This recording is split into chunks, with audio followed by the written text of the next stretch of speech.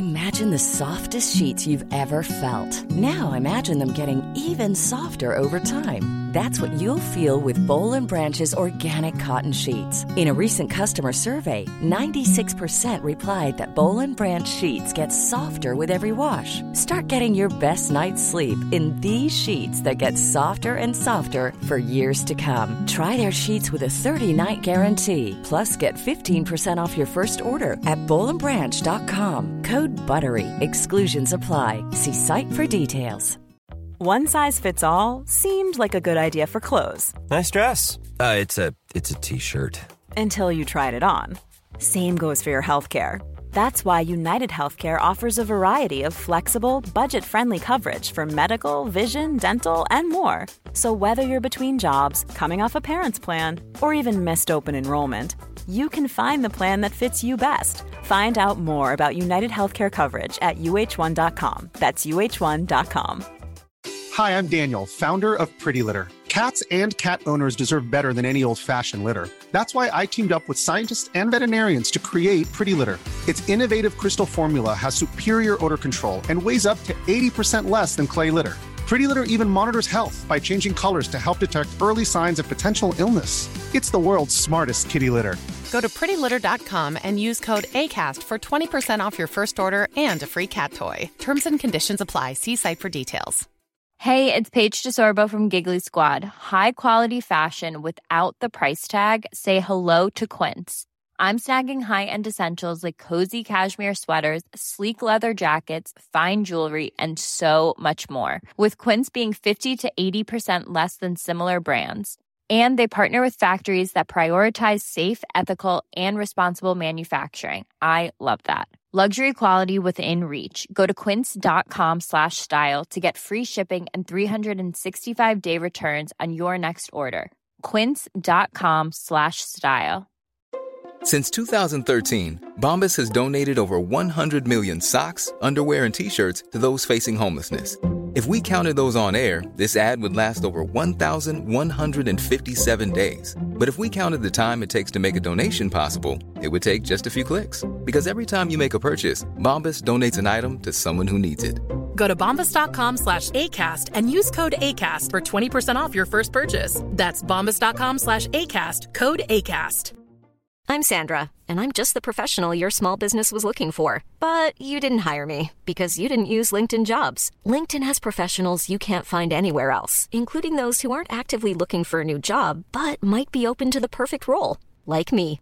In a given month, over 70% of LinkedIn users don't visit other leading job sites. So if you're not looking on LinkedIn, you'll miss out on great candidates like Sandra. Start hiring professionals like a professional. Post your free job on linkedin.com/people today. The following is a presentation of the Force Center podcast feed.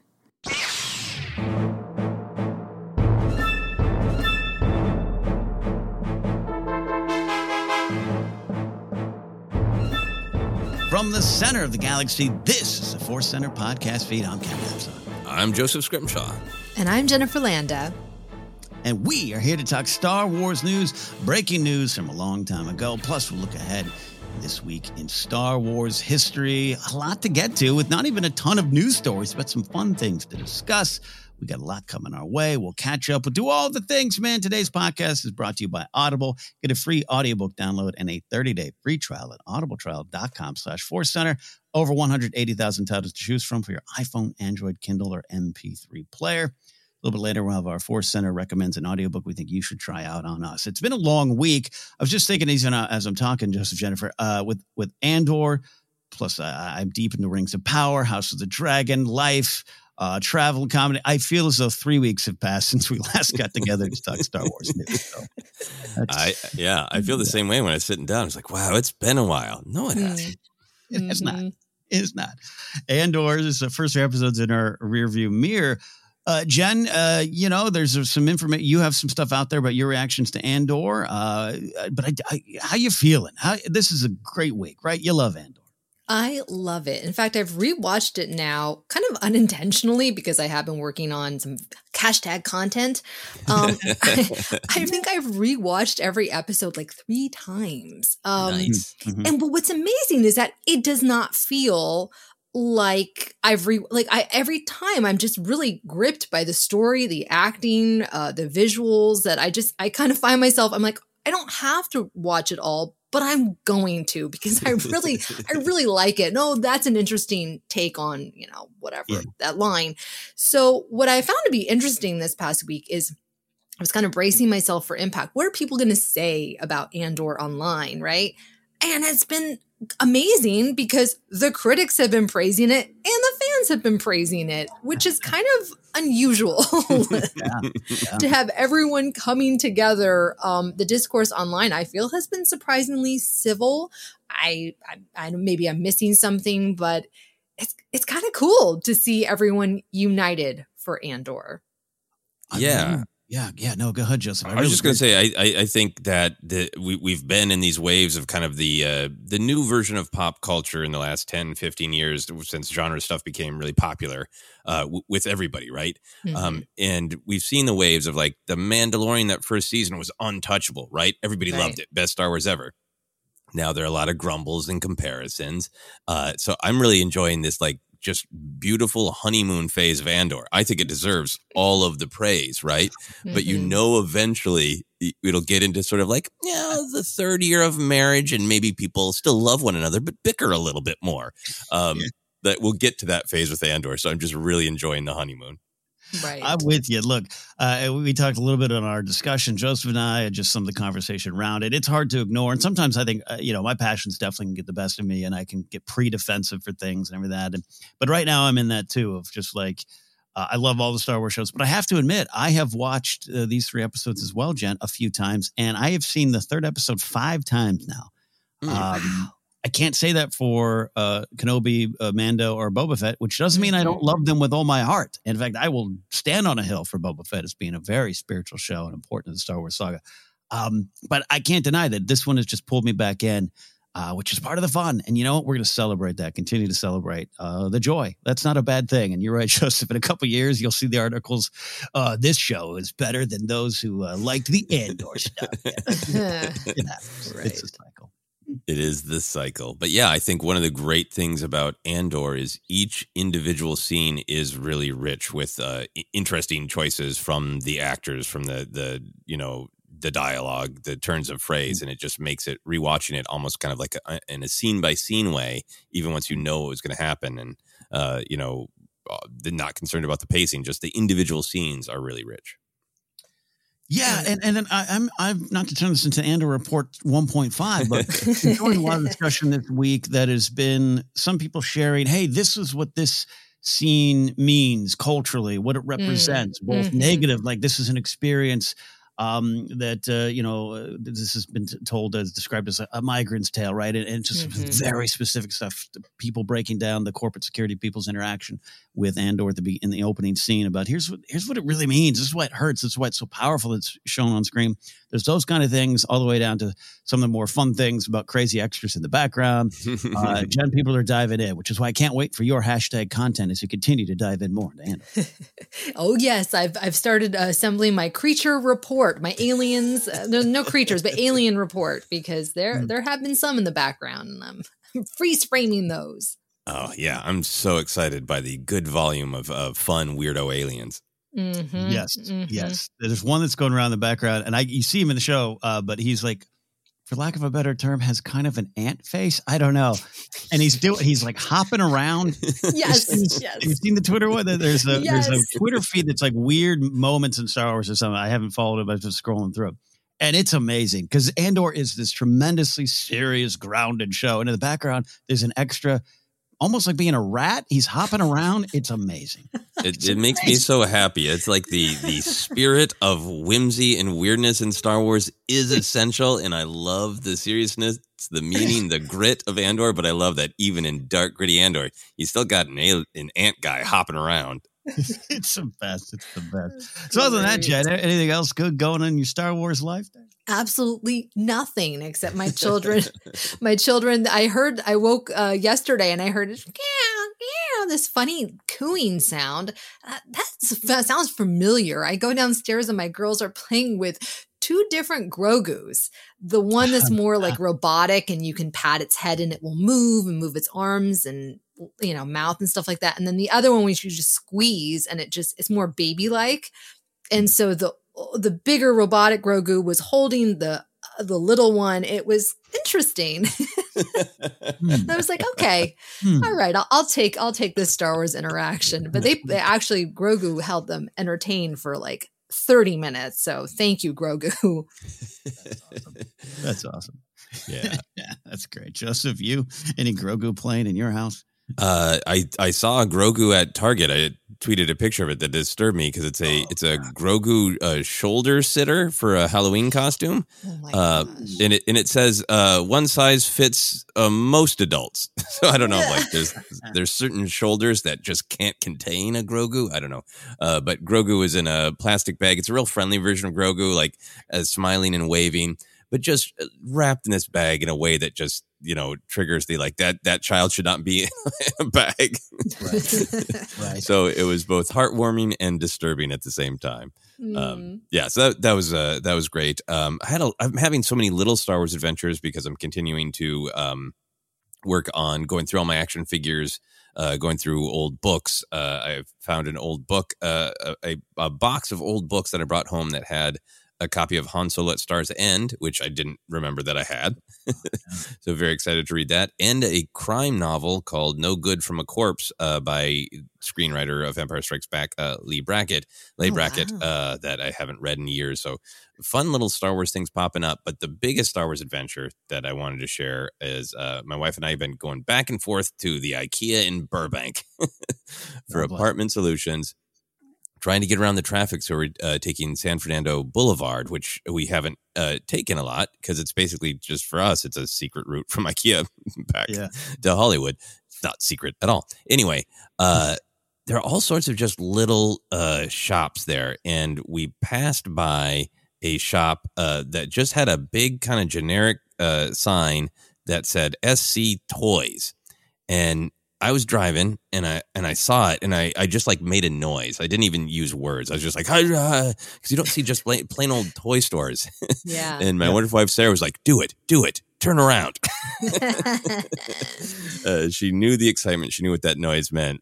So turned around and ran in there, and they were closing at like 7 and it was like 6:50.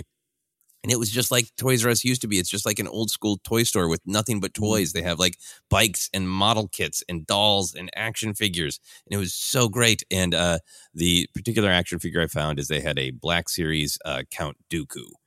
And I've been reading that Christopher Lee biography. I'm just on a huge Dooku kick. And it was Dooku Kismet. I needed that Dooku. I got him on my new desk right now, and I picked one in the package where his eyes are kind of bulging and his head is leaning down. So Dooku is staring at me this entire podcast like, what the hell are you doing?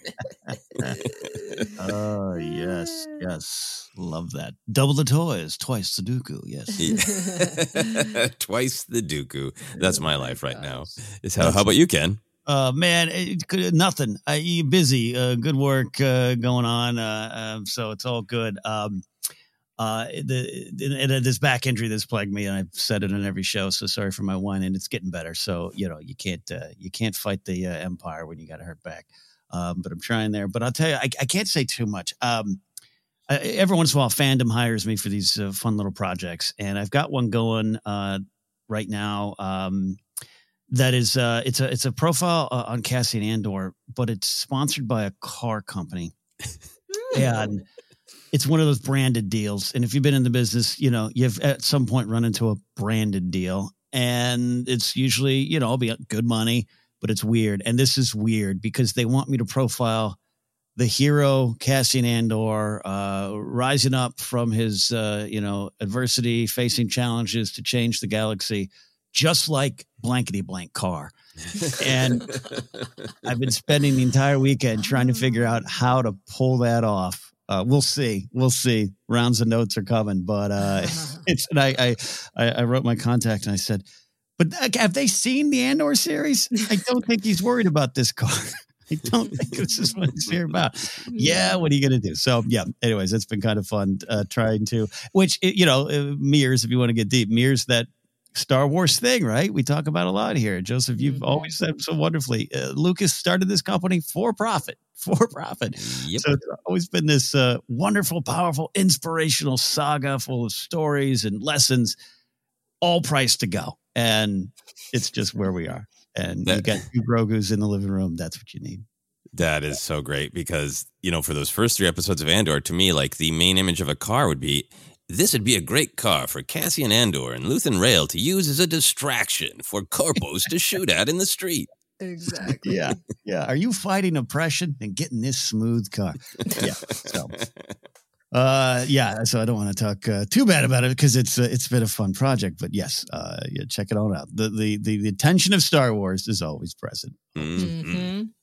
Well, we're going to get to some Star Wars news right now. We've got this first story here, and headlines everywhere read kind of the same. James Earl Jones officially retires from voicing Darth Vader, signing over his rights to Respeecher. But then you go to the actual source of the story. Go follow the sources. Go to the beginning. Vanity Fair, The Brez, Anthony Breznican had this article about it. And really, the story is not so much about James Earl Jones retiring, which is big, and we're going to talk about it. But it's also that the Respeecher company, that is the company that did Luke Skywalker's voice in Mando and Boba Fett, season 1, they're Boba Fett, is the one that did put together the voice for Vader in Kenobi. And they are a Ukrainian company. And this project, the Vader project, was going while the war began. Just fascinating stuff. Talk about the tension of Star Wars, right? Creativity, inspiration, and the actual shadow of war over you. A lot going on there, but a lot to dive in here. Starting with the headline, like we said, James Earl Jones now retired from voicing Darth Vader, signed over the rights to Lucasfilm to use Respeecher. First to construct this Kenobi series dialogue, and we imagine possibly it will go on. So we're going to start there. How do we feel? Joseph, knowing, kind of having this confirmed, both the Respeecher, but also that Jones has stood down? Yeah. We'll get to the Respeecher because I think that's fascinating. But just thinking about James Earl Jones as a person, a performer, someone who has been in a lot of our lives, from Vader to the old CNN announcements to endless amazing performances. We've talked about it a decent amount as we're living through this time where the sort of original Star Wars generation is passing the torch. Because of the bittersweet reality of life, right? So I think it's a weird feeling for me when I see all these like retiring, right? Because obviously I wish that James Earl Jones could live forever and and perform Darth Vader forever. But I think it's about like, I think when I see the retire headlines, there's something about like I want that conversation to go a little bit deeper, right? Because it isn't like he gave up this job. Should he or shouldn't he? Right. He's 91. It's inevitable, right, that the torch is going to be passed. So to me, the question becomes, how does the torch get passed? And I think that's what I think about with James Earl Jones, with being able to be at a place in life to decide how this is handled, to say, here's how I feel about the legacy. I want to understand what this technology is. I want to give it my blessing. And while I am still able, I want to control how I pass the torch.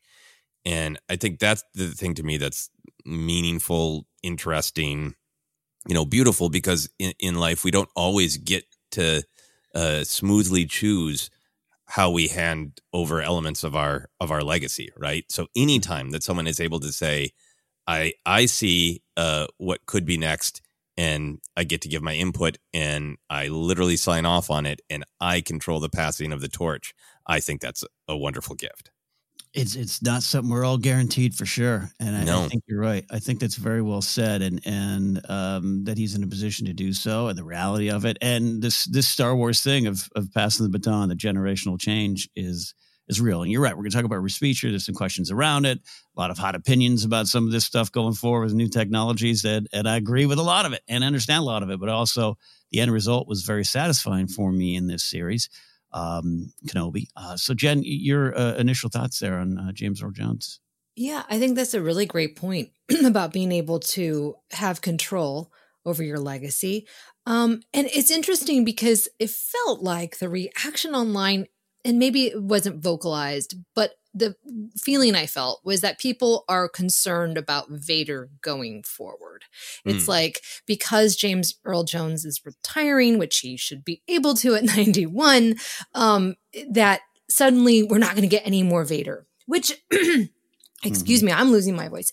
It's just, we're moving away from from those characters. And yes, he will still be, I'm sure, sprinkled throughout, but we've gotten a lot of him in recent years of the character of Vader, more so than I think I ever imagined. Right. And so I think that that's also why it seems to be a little bit complicated for some fans. But, as we age, our voices change. And so if we want for him to be able to, if we want to be able to hear his voice, they're going to have to use, this technology to be able to have the character appear again. But yeah, I mean, he's a legend. And I loved reading that he still was kind of giving his notes on, the performance, which I think is fantastic, because it isn't just like that he's going and reading the lines. He is acting.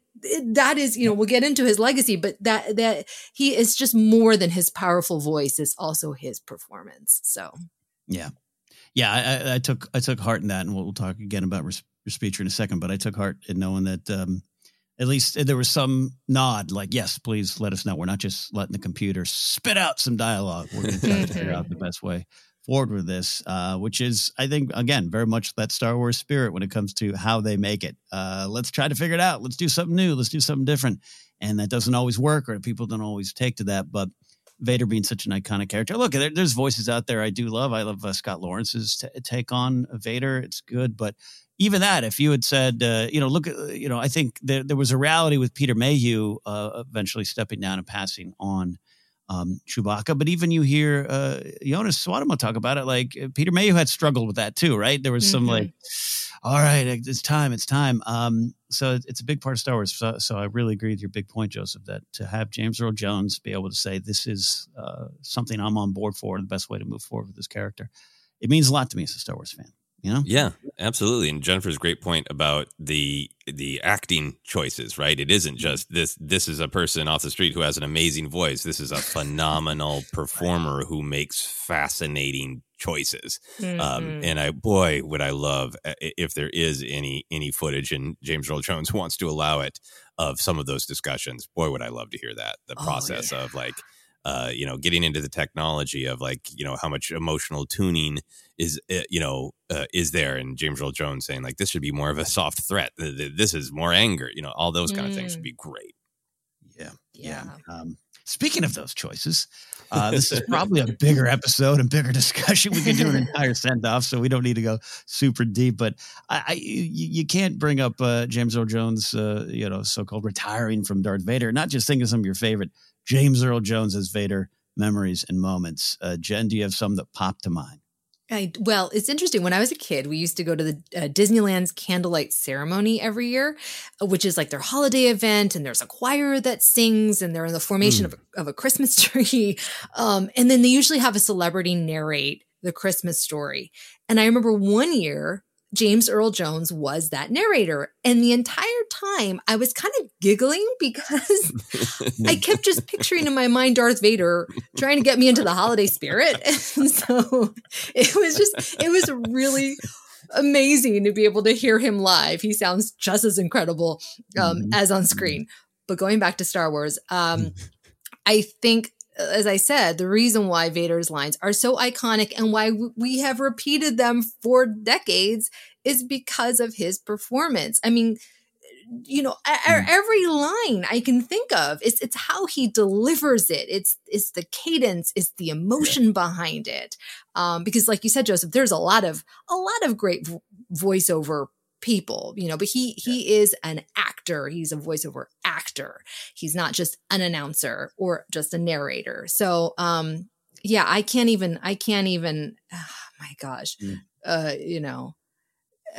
there's just so many to choose from. But obviously everything from Empire and New Hope. I mean, it's fantastic. Yeah. Legendary. And I share that feeling too here of James Earl Jones out of Star Wars, because we all have that, no matter what age you are, you have the realization of these are performers that have a resume and you see them in other spots. The famous, this is CNN thing. I do remember the first time I realized that was Darth Vader. And I was probably a little older, probably should have realized he had other jobs. I think I'd seen him in Conan, Conan. But I just, it was kind of like, how Darth Vader's doing the news. I thought you just get hired for one job in Hollywood and that's it. You just do that job for the rest of your life, I guess. I was like 10 or 11, I don't know.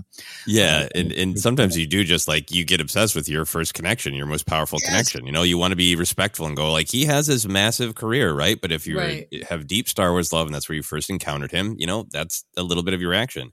My brother and I used to talk back to the CNN thing, and be like, this is CNN and it must be destroyed. That's amazing. That's amazing. Yeah. And some of mine, I'm with you too. Like, again, if we're doing a full episode on James Earl Jones' Vader, I mean, we could definitely fill it, but it's the cadence, it's the choices, and it's those syllables, those words. Like, how many times on the playground I'd be like, General Veers, prepare your men for our surface attack. And just every C and T forming and popping in that Vader mask there.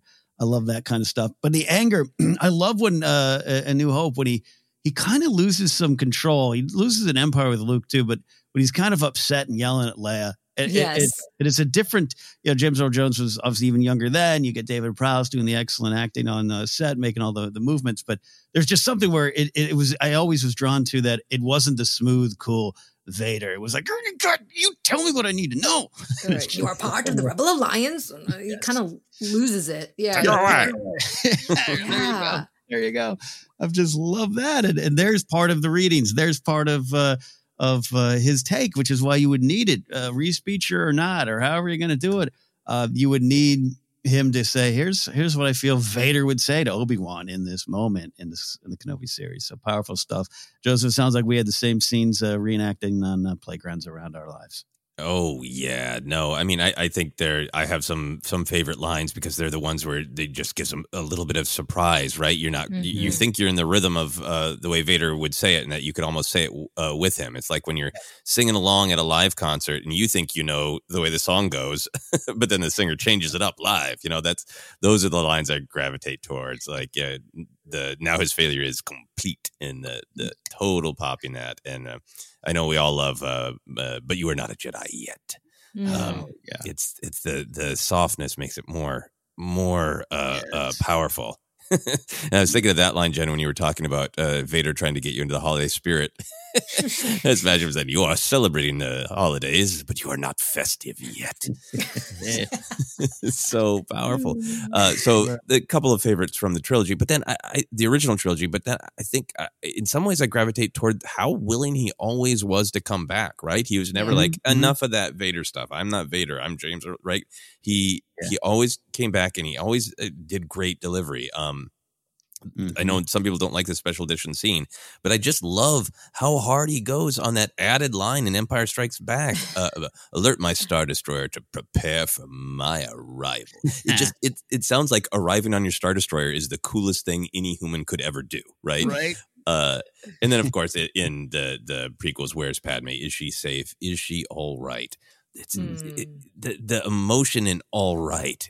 It's still Vader. It's still that deep, menacing tone, but it's something else. It's just one of the greatest, I think one of his greatest performances. I've come to appreciate it. I've shared some of my relationship with that, where I was one of the ones in 2005 going, you bring James Earl Jones back and you have him talk about Padme? Because I was an idiot. I was an idiot. Now I've really come to really love that moment. And to hear Anakin as told by James Earl Jones at that moment, right? It's Vader, yes, but it's really Anakin. It's the heart and soul of Anakin, the breaking heart and soul of Anakin. A lot of stuff there that I love. Yeah, no, well said on that. And just even come back. Look, I was excited to hear him again, Rise of Skywalker. I just tiny little line, probably recorded in his the foyer of his house. I don't know, like and threw over. Matthew Wood's got to go over it. Yeah. Timeless. And, we're not saying goodbye to James Earl Jones. He's still here and he still gets to talk about it. And he's a great interview. I love hearing him talk about some of the stuff with him being selected as the voice of Darth Vader, especially in the Empire Dreams doc. He's just a timeless character in our pop culture landscape. James Earl Jones. Look, there are a lot of big questions, thoughts around using Reese Beecher, whether it's Luke's voice, now Vader's, and this is possibly not the last. You don't know. So what is our general view of the situation now? We can start and focus maybe just on Vader, but also Luke. It's a bigger conversation, I understand, but it's also one that's discussed a lot in Star Wars fandom and soon maybe other fandoms when it hits on a bigger scale. Joseph, I'll have you wade into the morality waters first.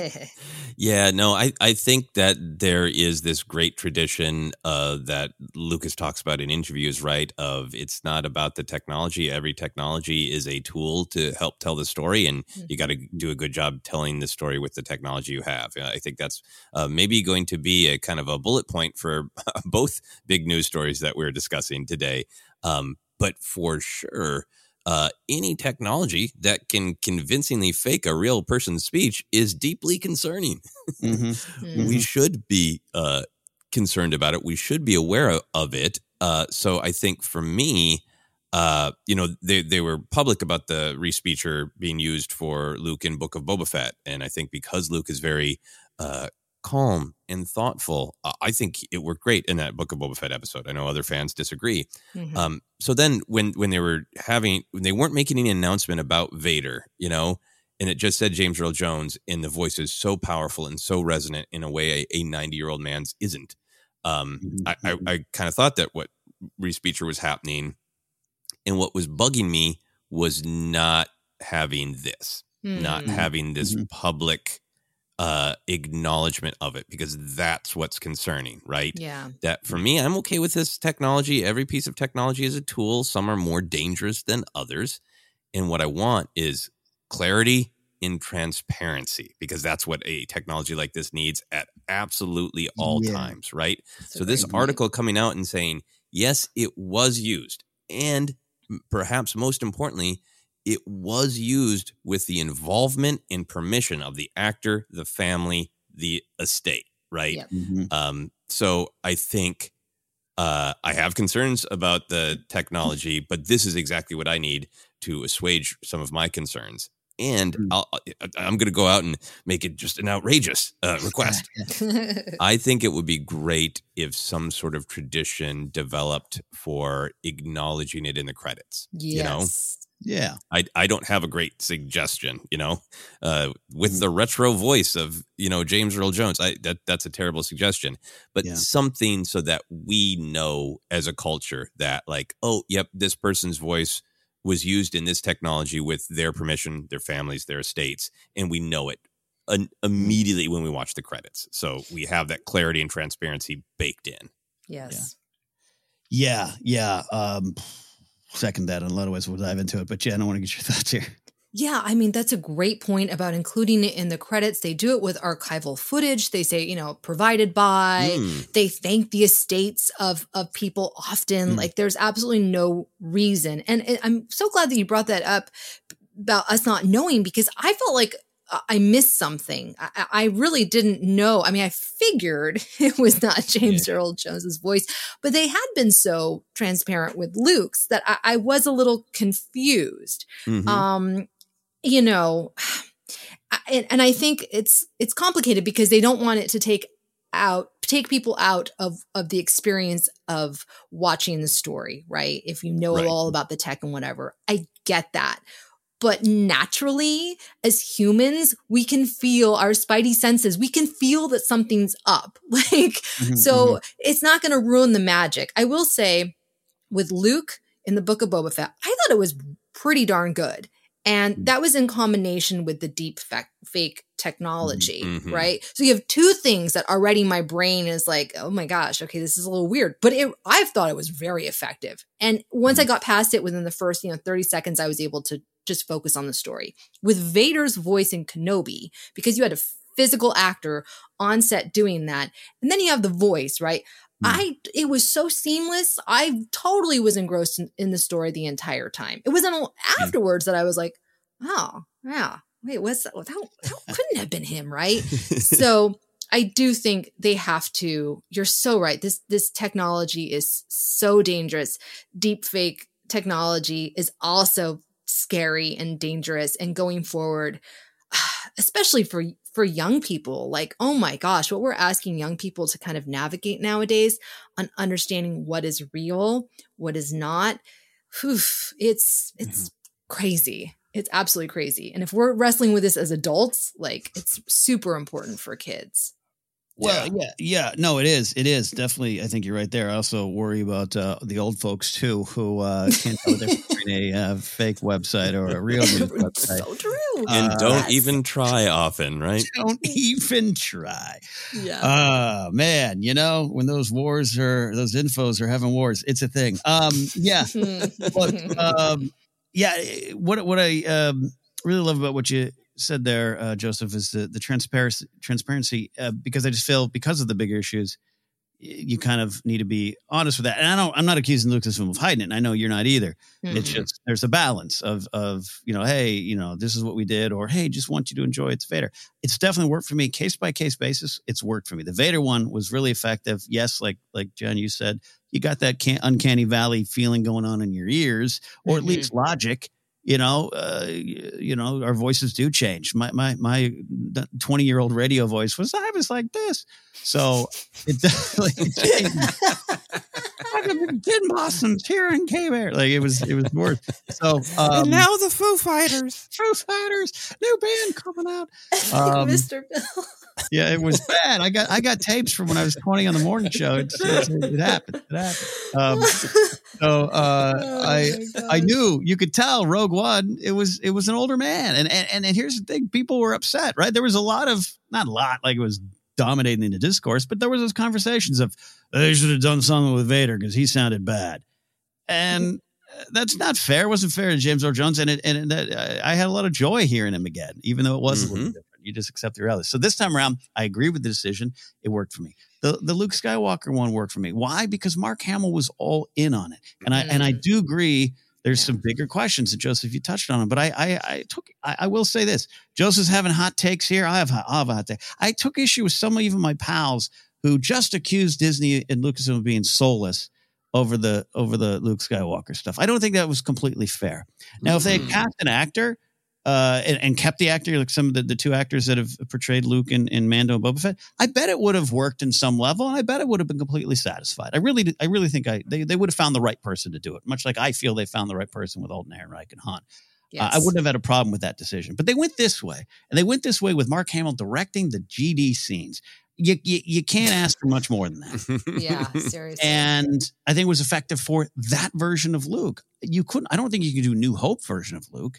Mm-hmm. He's a little more spirited, a little more lively versus the somber, reflective Jedi Luke. I think it worked, and I think it worked for Vader. This is not going to be the last time. I'm a fan of Tarkin and Rogue One for the most part. Yes. I wish they'd kind of maybe refurbished the Leia a little bit. But it still works for me in Rogue One. And then the Rise of Skywalker Leia stuff is another conversation. And I think they did great stuff with what they got. But this is not going to be the last time in Star Wars. It's not going to be the last time in movies. So this is new ground. And Joseph, I think you touched on some things of, you got to be out there and open with it at least. Because that, not just for Star Wars, but for what's out there and potentially out there. I've been in a room, watched Frank, the old Collider job, who's a genius. Frank Lucatore is a genius. He does a lot of the deepfake stuff, which I don't necessarily agree with. I watched him in his studio one day. It's mind-blowing. Mm-hmm. Mind-blowing. You can't even comprehend it. And that's also what's scary about it, is you can't even comprehend it when it's done. So we are new territory. We've got to figure it out. And Star Wars, once again, at the forefront of technology. And I actually think that's exciting. So yeah. Me too. I think it always should be. And I think it's fascinating to see these two characters, right, with and their conditions in the story, right? The Luke story, where we're a little bit more aware of it because it is also, as you said, Jennifer, the deep fake actual physical person and the voice. And that story is all about Luke really calmly trying to get Grogu to get in touch with the natural world. Like beautiful moments of appreciating the wind through the reeds, right? Nature. All this technology being used to tell that story. Yeah. And then Vader, Kenobi wrestling with the fact that Vader is trapped in this artificial mechanical suit, right? It's kind of fascinating that they get used in these two extremes. But the last thing I wanted to say is, now that we're especially able to talk about this, there's clarity. We know what it is. We know that James Earl Jones approved it and worked on it. I feel freed to just enjoy and enthuse about how much I love the Vader vocal performance in Kenobi. Yes. I did not perceive anything. My only distraction was, well, if they have magically found a secret elixir to make human voices younger, they should tell the rest of humanity about that. Otherwise, let's be honest that it's Reese Beecher, because it is amazing. I am what you made me is one of the all-time Vader lines for me now, right? So I mean, so many, just the presence and the anger and the power of that character and the heartbreak of that character of Vader in this timeline. It was just all there. I am just all in on the performance that was created by James Earl Jones and this Reese Beecher team in Kenobi. Mm-hmm. Yeah, no, I agree with that. My final thought on it is what was once old is new again. Remember when those Pepsi commercials or the vacuum commercials had like Fred Astaire, Gene Kelly dancing with cleaning products, and society went, what? Here we are again. We've dealt with it before, we'll deal with it again. We just got to find the best way forward. So I don't know. Any final thoughts, Jen? Wow. I forgot about that. Right? Remember? Yes. Did Britney Spears in a Pepsi commercial Super Bowl? She danced with some classics or something too. I remember that. Yeah. I just remember a lot of pearls being clutched. A lot of pearls being clutched. It seems so silly now, right? I mean, but at least if this technology is in anyone's hands, I'm thankful that it is in Lucasfilms, because I know that they're going to use it for good. They're going to use it for art, and they're going to use it to tell these incredible stories. And it's just going to get better and better and better. And I'm excited about that. I mean, I was thrilled that we got Luke in Book of Boba Fett. I love that. I was marveling at, like you said, Joseph, all this nature. And then you have a puppet and you have this deep fake. It's incredible. Absolutely incredible. So yes, Lucasfilm is carrying the torch, or rather starting the torch, igniting the torch. And I think they've along the way adjusted a little bit. There's been the second go around with some of the Luke stuff has been a little bit more honest about what they brought in or who they brought in. And not that I don't felt they were deceiving us at all. I just think they've understood that, hey, we need to be a little more transparent. And even look, I was one of the ones who had somewhat of an issue with two stunt performers literally acting as Mando and all of Pedro, getting the headlines, which was not Pedro's fault. That's my personal take. And I think they even adjusted to that. We're now behind the scenes stuff. We're like, hey, Lateef Crowder, Brendan Wayne are just as much as part of this as Pedro. And the three of them work seamlessly together, not only on set, but off set, on stage, at panels promoting it. And that worked for me. That wasn't an issue other people necessarily had, or even you both here on the podcast. I was a little grumpy over it.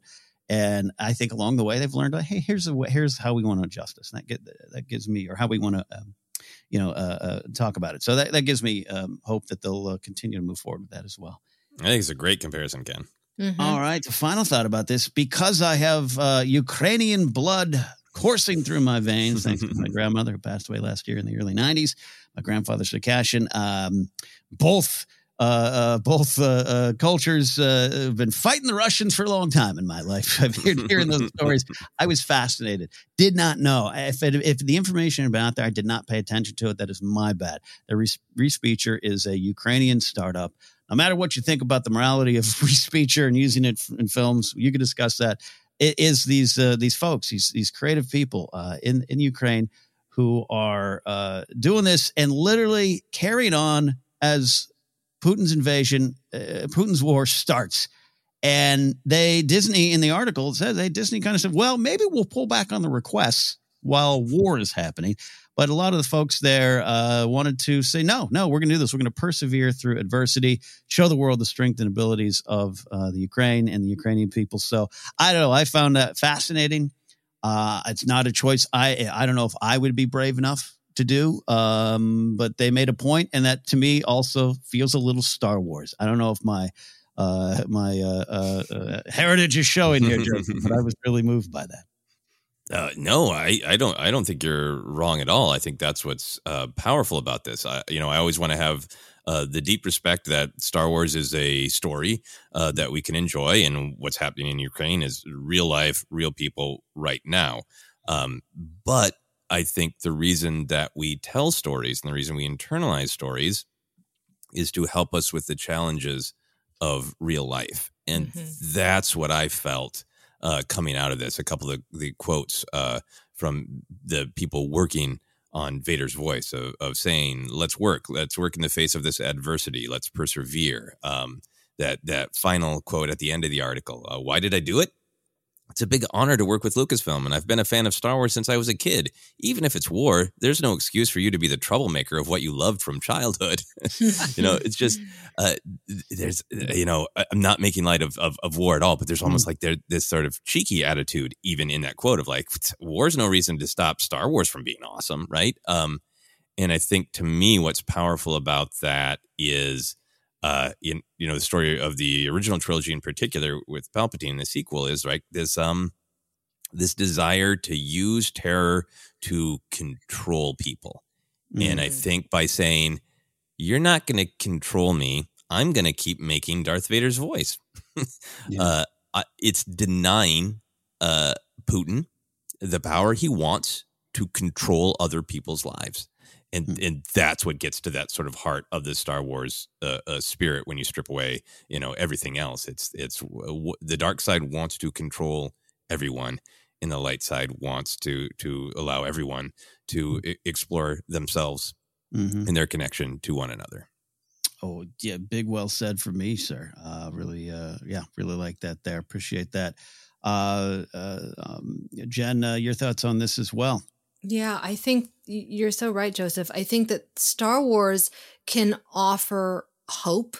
It can offer escapism in even the most darkest times. And I can see how that would be like, be hopeful for the team, the Reese Feature team, to be able to be like, this is awful what is going on around us.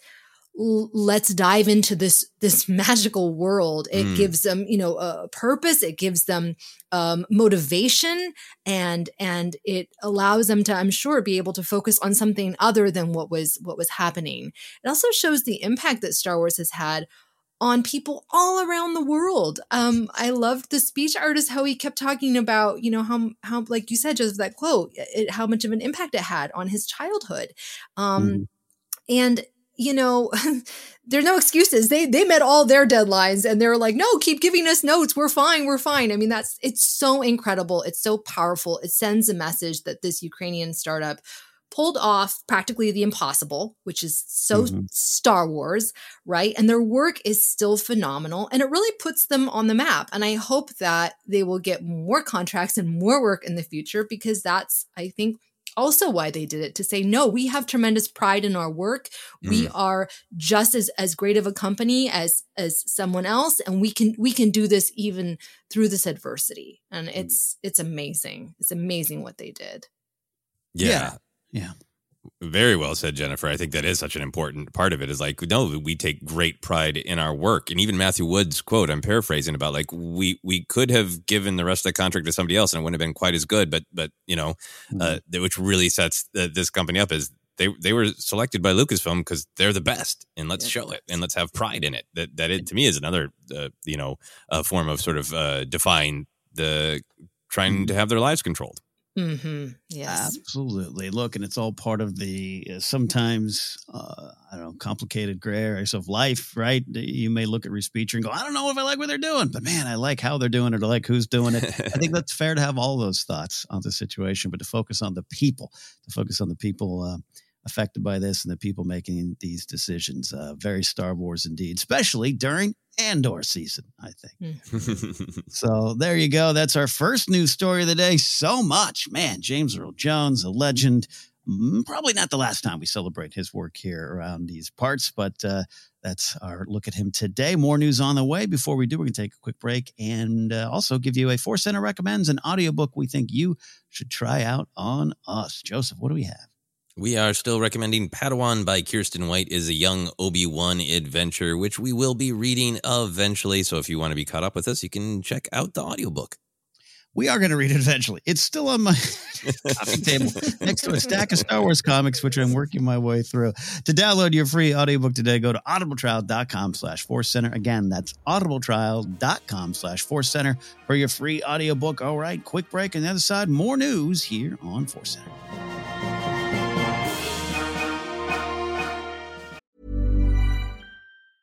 A lot can happen in the next 3 years. Like a chatbot may be your new best friend. But what won't change? Needing health insurance. United Healthcare Tri-Term Medical Plans are available for these changing times. Underwritten by Golden Rule Insurance Company, they offer budget-friendly, flexible coverage for people who are in between jobs or missed open enrollment. The plans last nearly 3 years in some states, with access to a nationwide network of doctors and hospitals. So for whatever tomorrow brings, United Healthcare Tri-Term Medical Plans may be for you. Learn more at uh1.com. You should celebrate yourself every day. But some days you should celebrate with jewelry. Whether you want to commemorate an unforgettable moment or just bring some added sparkle to your collection, Blue Nile can offer you expert guidance and a wide assortment of jewelry of the highest quality at the best price. Go to BlueNile.com today and experience the ease and convenience of shopping Blue Nile, the original online jeweler since 1999. That's BlueNile.com. BlueNile.com. There's never been a faster or easier way to start your weight loss journey than with PlushCare.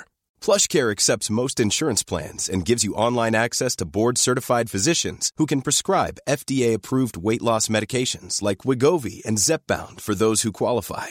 Take charge of your health and speak with a board-certified physician about a weight loss plan that's right for you. Get started today at plushcare.com/weight loss. That's plushcare.com/weight loss. plushcare.com/weight loss. Mom deserves the best, and there's no better place to shop for Mother's Day than Whole Foods Market. They're your destination for unbeatable savings, from premium gifts to show-stopping flowers and irresistible desserts. Start by saving 33% with Prime on all body care and candles. Then get a 15-stem bunch of tulips for just $9.99 each with Prime. Round out Mom's menu with festive rosé, irresistible berry chantilly cake, and more special treats. Come celebrate Mother's Day at Whole Foods Market. Quality sleep is essential. That's why the Sleep Number Smart Bed is designed for your ever-evolving sleep needs. Need a bed that's firmer or softer on either side? Helps you sleep at a comfortable temperature? Sleep Number Smart Beds let you individualize your comfort, so you sleep better together.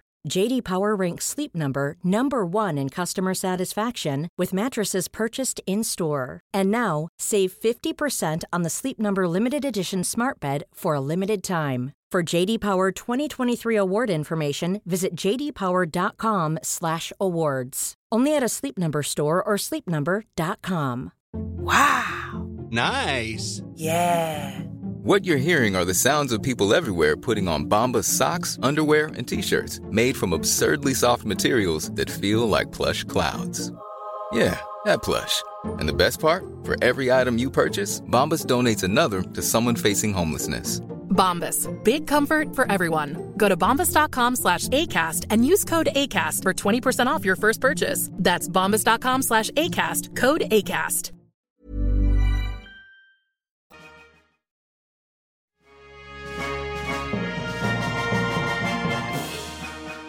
Welcome back to Force Center. We're looking at the news of the galaxy, which is how the Clone Wars report started by accident.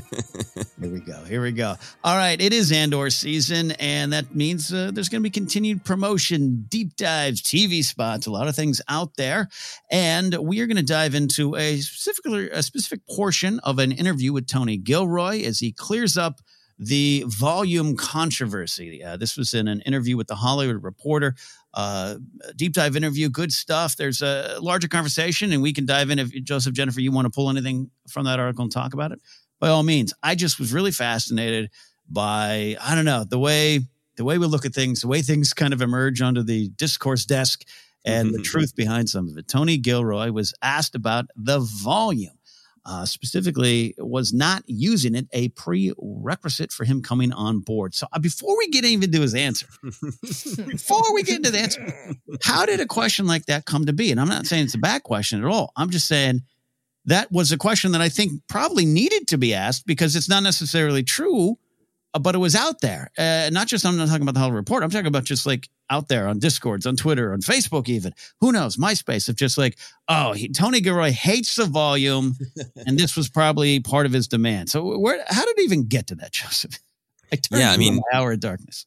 I think I want to acknowledge, I like that the article made it clear that this interview happened August 5th. So it happened, a little while back. So this is even before people got a chance to see Andor, that this was stirring and steaming. I think it's just that we are in this moment where our society's natural encouragement to pit things against one another is really being encouraged, right? By social media, by algorithms, to just pit anything against one another, even just two different technologies, right? And I think that's where a question like this is going to come from, right? The kind of the effort to slot people into teams. Like, are you team real or team CGI? And wow, Tony Gilroy seems like a guy who's team real, right? But we've seen this sort of battle play out again and again, right? Lucas's argument that it's technology and it's the storytelling that matters. And we've seen it, the cycle, right? The common assumption that all of the prequels are just all CGI when, so much of it is model work, particularly Phantom Menace, right? That eventually becomes a large, there was a ton of real stuff in there. The lest we forget is it's heading into the rearview mirror when the sequels were getting started. J.J. Abrams and Lucasfilm really pushing live action creatures. Old Bubba Joe lumbering out real early on to say, "Don't worry if you didn't like the CGI of the prequels. Look at this weirdo. He's real." He's real. So I think that there's a temptation to boil things down to real versus fake. But to me, that's always a nuanced conversation. And really the conversation is whatever tool you used, if it's the volume, if it's green screen, if it's a physical set that isn't lit well, all of it just comes down to is the quality of the filmmaking. Did this fake thing that isn't real invoke real feelings? Did you stay in the story or did something take you out of the story? That's the real discussion. But I think there's a temptation to make it team real or team fake. And I think that's where it comes from, is the old battle fighting a new war and people assuming Tony Gilroy is team real. Team real. Yeah. I was going to ask you, where do we feel that started? And then I was going to ask you if I was to blame.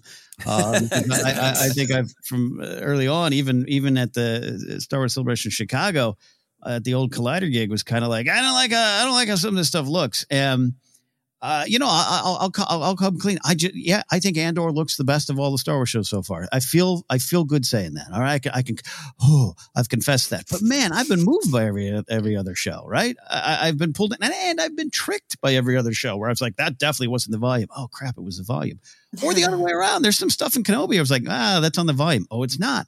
And I think it does go to what you're talking about. And you've said some stuff, even off air, Joseph, just about the nature of competition. I'm a sports person. I love competing. I love that. But I think I've watched that. And I really agree with you that's spilled over and dominated so much of our culture that you can only look at things like that. I really notice it more and more, particularly I'm covering Rings of Power and House of the Dragon. And the amount of people are like, well, which one's better? I'm like, neither. They're each doing their own thing. They're not the same. Just because they both have dragons? No, they're not the same. They're in the same genre, yes, but it's not the same. And why do I have to do that? And look, I used to produce a show called Movie Fights, and it was fun. It was fun and silly then until it got serious, until it became how people viewed this is how you talk about movies. And it must be war. I definitely can see it, and even getting to talk and discuss more of the stuff with you, Joseph. This is an example of it where I think even I felt guilty by saying some of the stuff. I don't know if I love all the volume, and that can immediately, even in my own heart, be because the other stuff is better and it wins this round. And that's just not the way to look at it. It really isn't. It really isn't. No, I mean, Joseph, go ahead. So sorry, no, I interrupted you. Please continue. Oh no, I was pitch it to you, sir. No, absolutely. Oh, I was just going to say, like, I have had great conversations with you about it and get to have insights because you have had more sports in your life. And I think that's what's great about sports is humans do have a pull to want competition, right? And I think it's great that we have competition. It's great that there are sports. Yeah. I just don't think everything needs to be that. Like, we have places where competition is good and healthy, right? And we don't need to make everything that, in my opinion. Yeah, no, and on that too, I think sports, or at least not sports is this capital S thing, but this competition, or that I even talked about it once on Force Center, like the things that it can teach you are so valuable, but it's the things around it, and often the folks just watching, which I've been doing my whole life too, play baseball, not good enough to continue.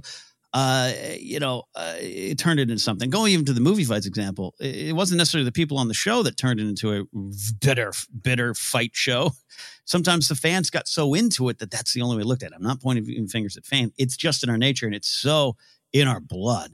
And I think recognizing that's part of it. And I thought a lot about that reading this interview of just like, who pitted Tony Gilroy against it? Was it just me rooting for the Yankees? I don't know. Jen, where do you stand on Tony Gilroy, sports, and Star Wars? Sports. Well, the wrong person asked about sports. But I will say that our brains are actually being rewired because of social media. If you're on Twitter a lot, YouTube a lot, you will see that the things that are getting pushed up on your feed are the things that are the most sensational, the most hot takes, people taking a stand. I think this is the worst show that's ever been made, right? And then everyone's like, oh, and then they start engaging and they start commenting and, and then the people who initially said that are like, yeah, I'm getting engagement. There's like dopamine that's happening, right? And so then they want to keep doing more and more and more. Then you have the whole internet culture on YouTube that is based on these hot takes and negativity. And that's what their whole channel is about, is basically slamming, criticizing whatever it is, whether it's Star Wars, Marvel, and so they're making money off of that. So already, and then if you go to the DNA of Star Wars fans, I mean, myself included, where it was like, are you team OT or are you team prequels? This was way back in the day, right? I didn't really care for the prequels because when I was younger was because I felt it was too slick looking. I liked the gritty, lived in puppet world of the OT, right? And so then that's why when JJ came out with his puppets, Puppet Master, it was like, yeah, I totally felt that. And it was some weird barbaric thing inside of me. Yeah, team puppet, team practical effects. But at the end of the day, as we saw, they used visual effects. Of course they did. Yeah, BB-8 was a practical, but they also had to use some, CGI to make him do the things that he do. And at the end of the day, it doesn't matter. All that matters is the story and whether I believe it, whether I'm not taken out of that story. So, real set, volume, it doesn't matter, but it does matter to the people that are writing articles and posting videos or just wanting to get some sort of like interaction online, to be honest, and getting some sort of attention. And it's a sad, God, I feel like I've been so negative today about the state of the world, but I have to think about these things since I have two young kids and just, been reading a lot about how social media affects our brains as adults, let alone the younglings. So it's an interesting discussion. Yes, one that probably needs to spill outside the walls of Force Center, but great stuff in there. And I really know you're not being negative, Jen. Your perspective is tremendously valuable. It's why we're so glad to have you back here on the show because, we're not just talking about Tony Gilroy. We're talking about the future, talking about kids and how they interact with it. It's big stuff. And I still say we're still pretty new to the social media game compared to the rest of human history. We're still trying to figure out the effects. Yep. Remember, at one point, they're like, you feel bad, smoke a cigarette and have a cocaine-infused soda. Go for it. Like, you'll feel better. Like, we learned that years ago. Yeah. Also, my new favorite three-list bullet point that you said there: gritty, lived in, puppets, effing hardcore. The fact that you both mentioned Baba Joe and like, yeah, look at that gritty Baba Joe puppet. Walking around Jakku. The camel guy with a zoo on his back. Gritty lived in. That's my Star Wars. Let's get to some of the actual answers here. And look, even in the interview, there was a question that I felt was like, well, naturally practical looks better. Like, I don't necessarily know that's always true. It definitely seems to be true right now, at least to our eyes. But Tony Gilroy cleared it up pretty directly, saying it wasn't a controversy, really. I saw it get turned into a controversy the other day, but it's not like that at all. There are times where we'd love to use it. It does some great things. Tony Gilroy explained a little early in the article that in a perfect world, they would use both.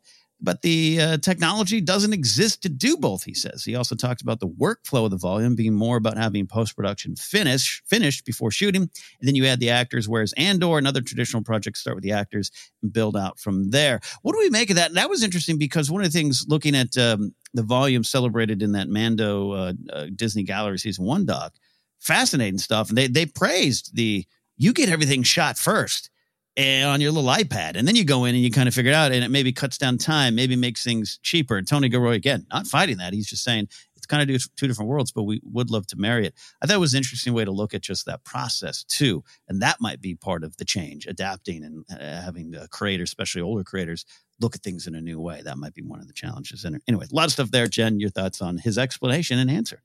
It makes total sense to me. I heard a interview with one of the cinematographers on The Mandalorian and describing the volume and the process. And it is like, for him, he's like, it's amazing. Like, we don't have to worry about losing our light and rushing to get a shot or having actors feel like, oh my gosh, we got to get this. We only get one take, right? Because they can control all that with the beauty of the volume. He found it to be very freeing. But other creators are not going to find that freeing. They're going to find that to be daunting, perhaps. And Andor is less focused on starships and like these, crazy visual effects. It's more focused on the relationships between these characters and creating that kind of quote unquote lived in world where actors can interact with the set. They can pick up these props. Almost all the actors have talked about that, about how incredible it was to be on that set. Adria Arjona, she said that she was supposed to run in a scene and she was like, okay, which direction should I run? To the camera guy. And he's like, whatever direction you want. I can film you however you want to go. Just pick a direction. You can't do that on a lot of movie sets or TV sets. So that's pretty amazing. And yeah, I think that for somebody like Tony Gilroy, it's just not his thing, to be dealing with these LED screens and iPads and whatever, like you're saying. And I feel like maybe for him, he would think he has less control over the situation, right? Because it's kind of got to be done before you even begin. I don't know if I could do that. I mean, that's why Jon Favreau is Jon Favreau, right? I mean, he's incredible. But so is Tony Gilroy. Just two different artists approaching their medium differently. I feel that one where I wish I had a little bit more of the patience to script everything out. I'm more of I'll just show up and figure it out. If I fall, I fall, which is not always the best way. Right, fix it in post. And fix it in post or this or that. And yeah, that's an interesting angle on that too, Jen. A lot of stuff here, Joseph. A lot of stuff to look into. But most importantly too, also his answer pretty clear. Yeah, I don't know how that got like that. It wasn't a controversy. Yeah. No, I think it's pretty fascinating. And I think it's great for him to make that clear. I think it's clear in a lot of the documentaries where we see the process of the volume, but it's great for Tony Gilroy to just make it very clear. And he talks a lot in this interview, right, about like how he has a process, he has a system and a flow and a perspective that makes sense to him. And he feels like what's worked with his work on Rogue One, what's working in his work with Andor is that he brings that to Star Wars. And I would take that, especially with Tony Gilroy being a little bit older, and we all get a little bit more set in our ways as we get older, to be like, I know this system. I know that you hire the actors, you draw the sets, you build them, they can move around, you have this kind of fluidity, right? So that system makes sense to him. And then I think Favreau is somebody who's really interested in, turning everything upside down and looking at new ways of doing things, right? And it is sort of flopping it all on its head, the normal process to go out and get all that photography, and basically have the entire thing blocked and planned. and then put the actors in it. And I think for me, they're just systems. They're just, when do you want to worry about which part of the problem? And regardless, either of them are going to find a moment where you have a bunch of stuff locked in that you can't change. You've set the boundaries, and you still have to find the creativity and the spontaneity and the originality within that. Neither of them changes that. Both add some flexibility at different parts of the process. But that's always going to be true of the creative process of eventually you'll have had to make one decision beforehand, and it will box you in. And then you'll have to try to be creative within the box. That's just the creative process to me. Being creative in a box. Absolutely. Yes. Living that right now. This car and Cassian are together. I wish I had the volume for this. Great stuff here. And I really did like this part of the interview. And the interview had a lot more stuff in it, too, including the news that one of the directors from Yellow Jackets is in Pinewood directing season 2, or getting ready to direct season 2. Gosh, I forget. Was it Ariel? I forgot. I don't want to mistake. I didn't write the name down. I apologize. Right. That got spun off, but anyways, I thought it was real fascinating. And again, you pointed out, Joseph, this interview was done on August 5th. So before we're to the point where we can kind of almost predict the controversies that are coming, or ones that came up after the trailer. So anyways, Tony Gilroy, you seem like an interesting cat who is really sure of yourself, and that sometimes rubs me the wrong way. That's my fault. I'm sorry if I hitted you into the volume accidentally at any point there. In the end, let's be positive. Jen, let's be positive. You've been great the whole episode. Don't you worry about that. What are some things that we love about the look of Andor, and what are some of the victories of the volume on any of the past series? What do you think, Jen? I love everything about Andor because it looks so authentic and like a real world. But I also love the volume because it creates fantastical worlds that look nothing like our world. And with the volume, I'm always fascinated by how they pull off some of those visuals, because it's so much better than a blue or green screen. That's the other thing.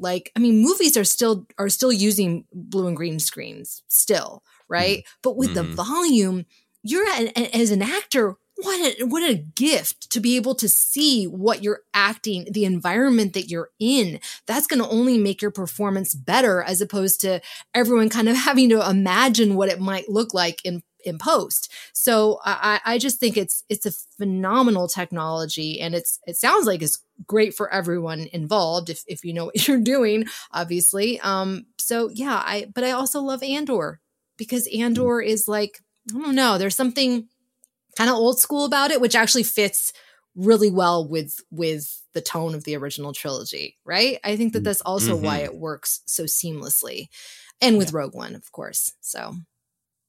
No, I agree with that in terms of Andor. I said before, Rogue One and Solo are my favorite looking of the Star Wars films. Even though Last Jedi is gorgeous and there's wonderful stuff going on in Rise of Skywalker at a breakneck speed, apparently. And Force Awakens brought so many wonderful things that just felt like that. Jakku and the graveyard of the ships is just amazing. It's so Star Wars, but.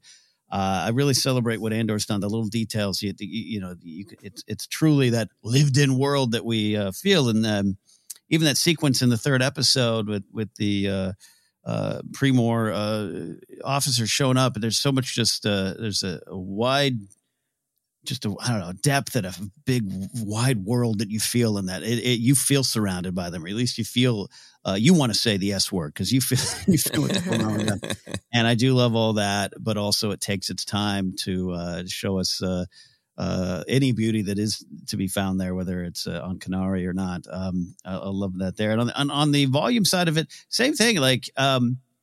I think some of the stuff with Mando, especially season 2, there's that one shot. Gosh, what is that shot? I should have written it down. It's the Bo-Katan episode, right? And it's just like him looking down the ocean. Yes. Explosion in the distance. That's gorgeous shot. It looks so good. So there's absolutely a ton to celebrate by that. And that the fact that it does make it easier. I think some of the things that I rub up against with the volume, I think will fade away over time. They'll figure out how to shoot a little better. This will get bigger. It will get cheaper. It will get all those kind of things will make it look good. And I think you can live in both worlds. Even House of the Dragon's doing that right now. Anytime you see him on a dragon, it's stagecraft. It's the volume. Anytime you see them in a castle, it's a castle that they built. And It works well pretty much most of the time there. So lots to celebrate. And again, I always say, some people joke, but Werner Herzog, his office, I thought it was a real set down the street at Disney's lot. It was all fake. It was all the volume. And, that should have made me just kind of look at it a little differently then. So I definitely look at it differently now. Joseph, some of your positive thoughts on these two forms? Yeah, I mean, I think I love them both because they are technology well deployed to tell the story that they're telling. And that's the important thing for me is, does the technology in the creative process that the creators selected, does it match the story and the tone, what they're trying to make us feel? So what I love about gritty lived in Ant-Man hopping in the background of the real street of Andor is it makes sense for the story. Our heroes are, literally in mud and grime because they're people who are attached to the real, to the physical, right? Everything from, Kenari, clearly those kids living off of the land in some way, to all of the people on Ferrix. They're dealing with scrap. They're dealing with reality, right? And so that makes a ton of sense. And I really think that there's also just the storytelling, right? We'll see where Andor goes, but we're going to spend a decent amount of time on Ferrix. And I think because of that, you can have a larger set because it isn't a jump from miraculous planet to miraculous planet fantasy story. It's a story where, like, Rick's Road, that central courtyard in the tower where the Time Grappler does his thing, that's a character, right? We've already heard about like events in the past that happened there. You see an early shot of B2 Emo, in the morning before it's work time, rolling past there, and then you see a later shot and you realize, oh, that's the tower where the Time Grappler does his thing, and it's so immersive in that physical set matches the storytelling of Andor. Right. And I think when I just kind of made a quick list of like, what volume shots do I love? I realized the shots that I love in the volume are the ones that look like they're torn off the cover of a dirty 70s fantasy paperback, right? Or a pulp magazine from the 1940s, because they're stories of people jumping from fantastic, bizarre planet to fantastic, bizarre planet, encountering, just mind-boggling things from your dreams, right? The Krayt Dragon episode of Mando is flawless to me. Just beautiful, perfect. The Ice Spider Moon, the very next episode, right? You couldn't be, farther away from the Krayt Dragon, but here it is, another, pulp vision from my dreams. The Stabby Rock Moon in Kenobi that we don't know the name of. Yes. Vader and Kenobi's fight, I think sometimes the flaw of the volume to me is every once in a while you can sense the scale. Like it's not that the literal physical space is smaller. Totally overcame that in that fight with Vader and Kenobi to me. There's a sense that rock moon goes on forever. Some of those shots of Kenobi and Vader staring each other down at the beginning are some of my favorite shots in Star Wars because they look utterly unreal and fantastic. And I think the volume does a great job with that kind of storytelling. I really agree with that the Stabby Fighting Planet 1 or Prime, Stabby Planet Prime is wonderful because it's you both are highlighting what I love about that stuff. It is whatever you can imagine we will make possible here, and not that you can't do that practically, but you could do it with a little bit more a little more fantasy infused into it, and that's some of the stuff I've loved. So great stuff. Much more to discuss on this, I'm sure. There was even, like I said, some stuff in this interview about other things wonderful. So if you out there haven't taken a deeper dive in this interview on the Hollywood Reporter, go for it and check it out. Before we get out of here quickly, we're going to talk about this week in Star Wars history, looking ahead to Star Wars past. And this was an interesting week. There wasn't a ton of stuff.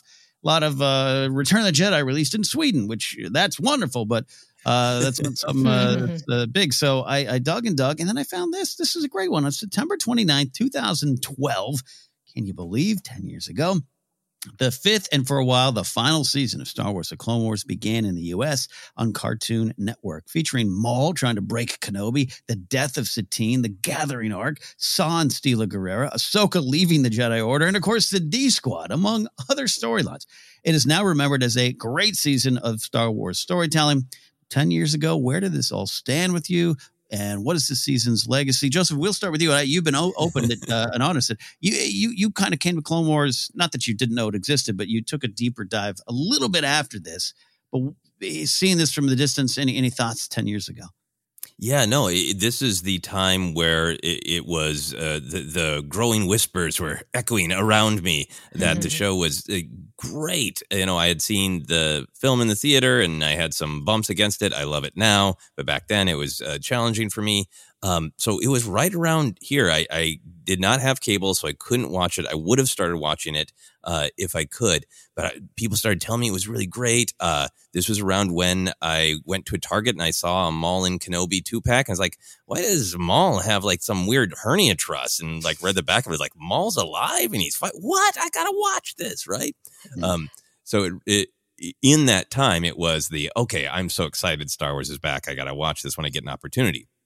And then when I watched it when it was all on Netflix, I liked all of it, but season 5 is the one that blew me away. I struggled to find a way to convey it. In particular, in season 5, the Maul fight against Pre Vizsla, when it was Darth Maul fighting a bunch of Boba Fett guys, and one of them had a black lightsaber.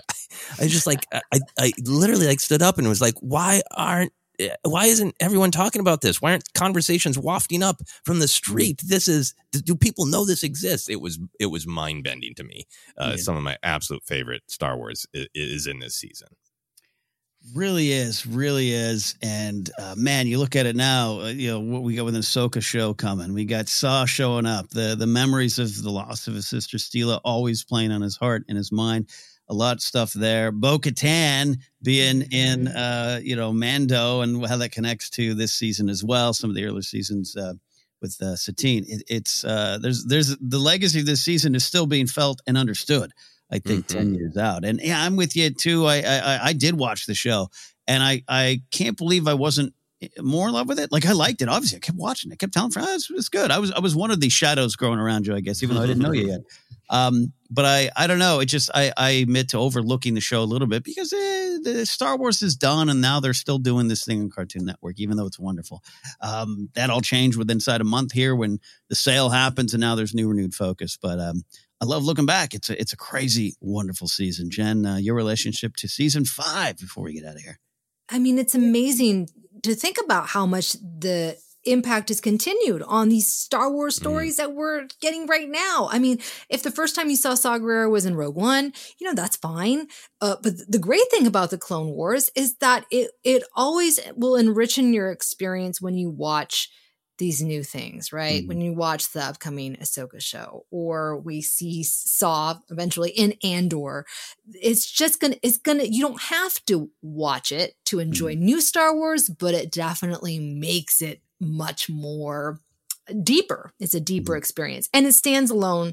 And it's fantastic. And I remember at the time, for me, a lot of the people that I knew online on Twitter, they were talking about it, and it was like our event TV, because at that point, I mean, there wasn't really anything else. And I remember people would live tweet the episodes. There was a lot of discussion amongst the fans and a lot of passion, and the community felt so much smaller back then, obviously. And there wasn't a lot of hate or anger. I mean, people were always a little grumpy about something, but it definitely was just more positive. It's a very magical time that I look back on. But it was because it was the spirit of the Clone Wars, and the people that gravitated towards that show just loved it and just celebrated it. And that was really, really neat. Yeah, well said. No, absolutely. Yeah, those early days of Twitter, and even then, it was a few years into Twitter, right? A few years in, and you're still just tweeting your thoughts on your dinner. And maybe a little Star Wars show, which, I'll say Twitter has been used for much more powerful things that I stand behind, and also some destructive things we've got to deal with, but it's all there. Yeah. But the Clone Wars 10 years ago, crazy to think, if you were 10, starting the fifth season, you're 20, or maybe you're 25 now, and you've got your own Star Wars YouTube show or your own Star Wars podcast. And this was very much your Star Wars. That's part of the legacy as well. All right, we are done today. We've looked at the news. We have taken a look into Star Wars past let's get on out of here. We are the Force Center Podcast. We're on Twitter at Force Center Pod. We're on Instagram and YouTube as well. Do have a live Q&A coming up here soon. Next week or so, we'll get you the information shortly, but subscribe to the YouTube channel so you don't miss it. Facebook page is Force Center Podcast. You can find us on Acast, iHeartRadio, Apple Podcasts, and more. Merch available at tpublic.com/user/Force Center. You can support us directly at patreon.com/Force Center. From there, you can get us a Power the Light Side segment suggestion, questions, or into our Discord. For me, we always like to highlight things of importance to us, social issues or things going on in the world. We mentioned up top. I am still, every day, I wake up and I check the news updates on what's going on in Ukraine. It's very close to my heart and my family's history. And it's, scary stuff going on in the world. And this is one of the things that I dig into. So one of the sources of news for me is the Kyiv Independent, and they have an ongoing GoFundMe that you can go to gofundme.com/F/Kyiv Independent-launch, or just search for it on GoFundMe and help support them getting the actual news and information out. It's very, very important, especially as you see now protests inside Russia. Maybe it's important to get that news on out. So that's one of the things I'll choose to support as well. Jen, what about you? Where can they find you and anything on your mind? You can find me on Instagram, Twitter, YouTube, and Facebook at Jennifer Landa, TikTok at Jennifer Landa 1138. I'm starting to post some more and/or related videos, so be sure to check those out. And on my mind, there's a lot that's been happening in the world. So last week, Hurricane Fiona slammed into southwestern Puerto Rico, wiping out the power grid, cutting off clean water to most of the island's residents.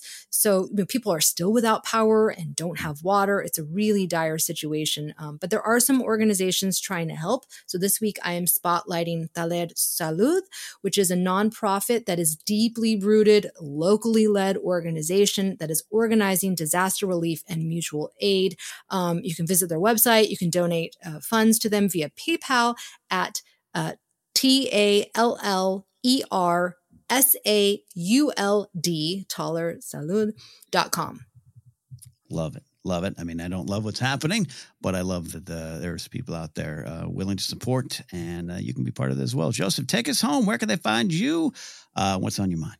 Yeah, you can find me on all the social media. Twitter, Instagram, TikTok is at Joseph Scrimshaw. And I've been asking people to subscribe to my YouTube channel and watch some videos. And Force Center listeners have been doing that. Thank you so much. I really appreciate it. I am posting some old episodes of my podcast, Obsessed. So if you're the kind of person who likes to listen to podcasts on YouTube, there'll be more of that coming, as well as some new content, hashtag content, some jokes and some storytelling I'm working on that will be up on YouTube relatively soon. So thank you all for that. For the thing that I would like to highlight, I continue to want to highlight Vote Forward. I think there are so many different challenges. Voting is not the only thing that we can do, but it is such an important thing to do. And I think this is a very, very important election to keep having forward movement on attempts at solutions to many different problems. So if you would like to help increase voter turnout, a way that you can do that is by writing letters for Vote Forward. You encourage other people to use their power and vote. If you want more information, it is at their website, votefwd.org. Wonderful stuff. Thank you all for listening. We appreciate your support. That's it for now. Force Center, we've looked at the news. We'll see you next time here on Force Center.